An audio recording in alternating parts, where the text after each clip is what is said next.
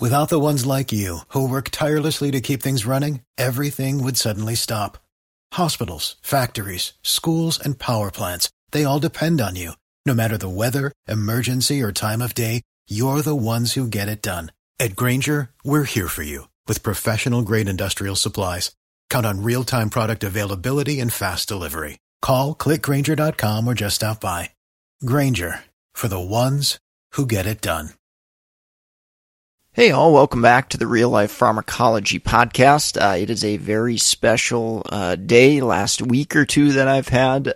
The Flippin' Pharmacology flashcards are available, at least in the United States, on Amazon. So, great way to support this podcast and get a great product as well. I had somebody help with the design. She did a fantastic job on those flashcards. They are very durable, great color. Great resource for anyone taking pharmacology classes or board exams. It's going to be really, really helpful, I think, for you to help organize your thoughts and prepare for any exams you may be taking. So go check that out on Amazon, Flippin' Pharmacology flashcards. All right, with that, let's get into the drug of the day today, and that is Pyridostigmine. Brand name of this medication is Mestinon, and this was a request by somebody. So just trying to do as many of those requests as I can. I get quite a few emails, but this one kind of sent off an alarm a little bit in my head because it's a pretty rare medication. It's not used terribly often in practice, but there's a lot of great teaching pearls here. So with that said, Pyridostigmine, mechanism of action of this medication, it is an acetylcholinesterase inhibitor. If you remember back to some of the dementia medications like donepezil, that has a similar mechanism of action. So if you can do that in your preparations for studying or just, out in your day-to-day practice, if you can lump medications together that have similar mechanisms of action, you're probably going to be able to understand what the adverse effects are. If you understand the side effects of one, you're going to understand the side effects for generally all medications in that class. Now, obviously, there are exceptions and things like that. But being an acetylcholinesterase inhibitor, this medication ultimately blocks acetylcholine breakdown, so there's more of it around. And one of the primary uses that I've seen this medication used for is myasthenia gravis. So if you remember, that's kind of a muscle disorder where there's weakness and fatigue. And pyridostigmine can help with some of the transmission of impulses in neuromuscular junctions. So basically helping those muscles work a little bit better and obviously improve upon that strength that's an issue in that disease state. So that is the number one use that I've seen pyridostigmine used for in practice, at least in my practice. Dosing, it is dosed typically 3 times a day. 30 to 60 milligrams is the most common dose I've seen utilized. I've seen upwards of 600 milligrams or so. As you push that dose, you generally tend to run into adverse effects. In the literature, I did see that I believe some people have used up to 900 milligrams or so. Not something I've ever seen in practice, but I could imagine that the risk for adverse effect goes up significantly as we raise that dose there. The other use that I have seen it used for, not very often, is orthostasis. So typically with orthostatic hypotension, that drop in blood pressure, most common medications we used are probably fludrocortisone or midodrine. Those are probably the two most common that I've seen used. Pyridostigmine is kind of a second line type of agent in most situations. But it certainly can be utilized and has been utilized in that situation. Now, let's talk about adverse effects a little bit. So, this medication, generally, it's going to be recommended to give with food, particularly if there's GI intolerances, GI cramps, diarrhea, nausea, those are going to be the most prominent symptoms. And if you remember back to the donepezil podcast, diarrhea is definitely a common thing that I see in dementia patients as we escalate that dose of that medication as well. So again, that similar mechanism of action, you're likely to see similar adverse effects. And in some patients with pyridostigmine, if the medication is really beneficial for them, there are cases where we may actually give an anticholinergic with this medication. So there you're giving a medication that's basically blocking some of the GI adverse effects and could potentially cause the opposite to happen. So remember, anticholinergics, they are going to cause constipation versus diarrhea. So we're giving two medications that kind of counteract each other in rare cases there, which definitely as somebody that does not like polypharmacy, that's generally not something that I would ever approve of if possible. But there may be rare cases where we've got to blunt some of those GI side effects, and hopefully we can still get some of, in the case of like myasthenia gravis, hopefully we can still get some of the muscle strengthening effects from it and block some of the adverse effects from that medication. So GI, that is going to be the most prominent thing to look out for with adverse effects: cramping, stomach upset, diarrhea. Other adverse effects, and if you can think about anticholinergics, which are really, really common, and think about the opposite of that. So increased salivation can happen. So remember, anticholinergics can cause dry mouth. So you would naturally think pyridostigmine acting in the opposite direction or the opposite way, increasing acetylcholine, we're going to have the opposite effect. We're going to increase salivation. Other things that can happen, I believe I talked a little bit about bradycardia with donepezil previously. So that can certainly happen. Sweating is also reported as a potential adverse effect of pyridostigmine.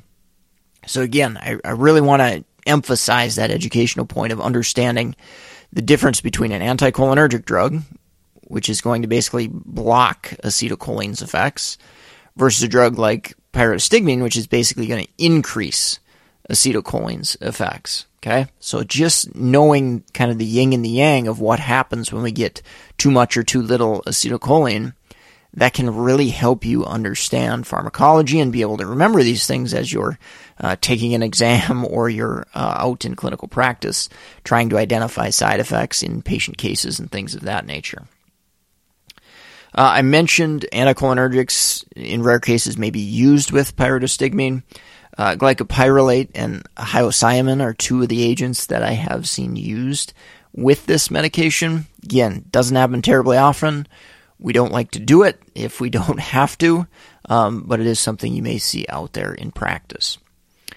Now, I want to talk about one other quick indication with pyridostigmine. So, it actually has an indication for reversal of non-depolarizing neuromuscular blocking agents.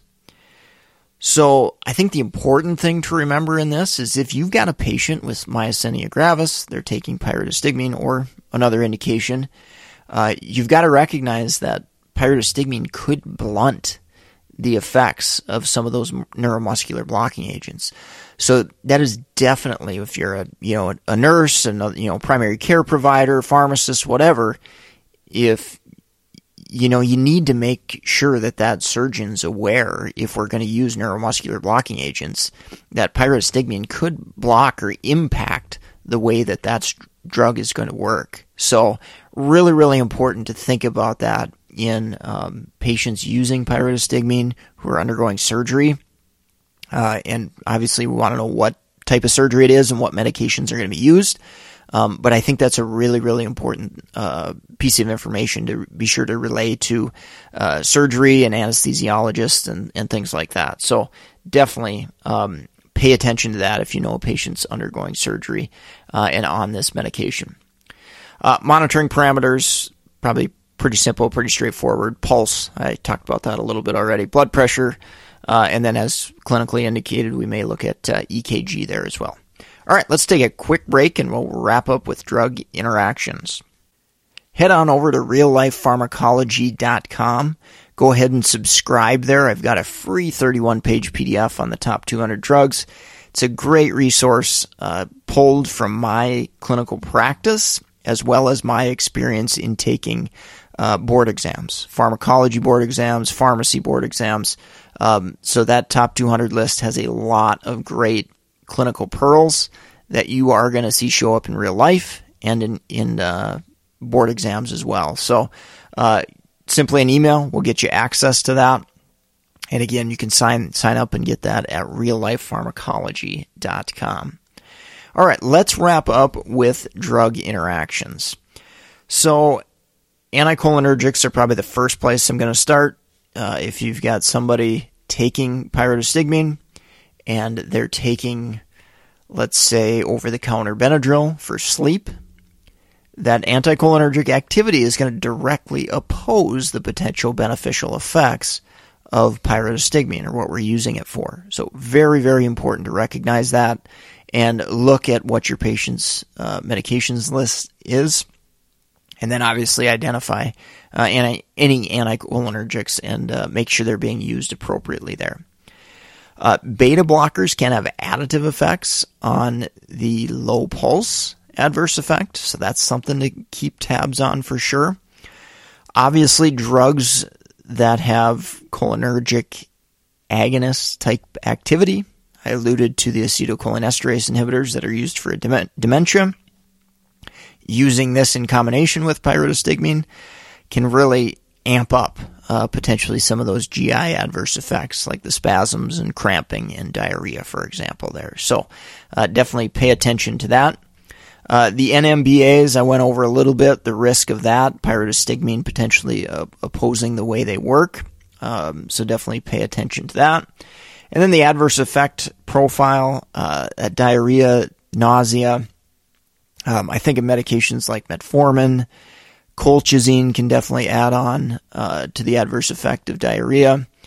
Nausea, I think of GLP-1 agonists, for example, used in diabetes. They can definitely cause some significant nausea. So again, kind of more of an additive effect, additive type drug interaction in those situations. All right, well, I think that's going to wrap up the podcast for today.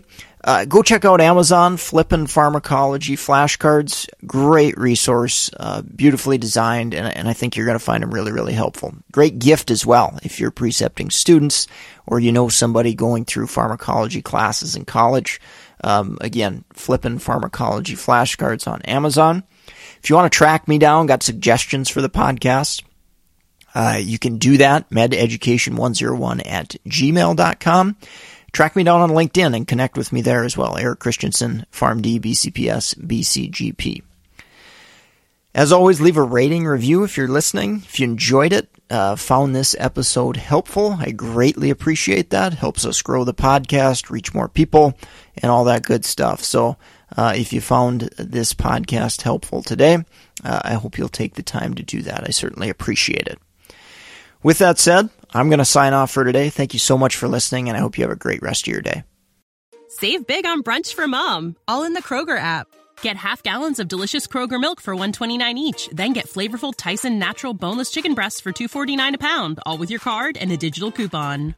Shop these deals at your local Kroger today, or tap the screen now to download the Kroger app to save big today. Kroger, fresh for everyone. Prices and product availability subject to change. Restrictions apply. See site for details.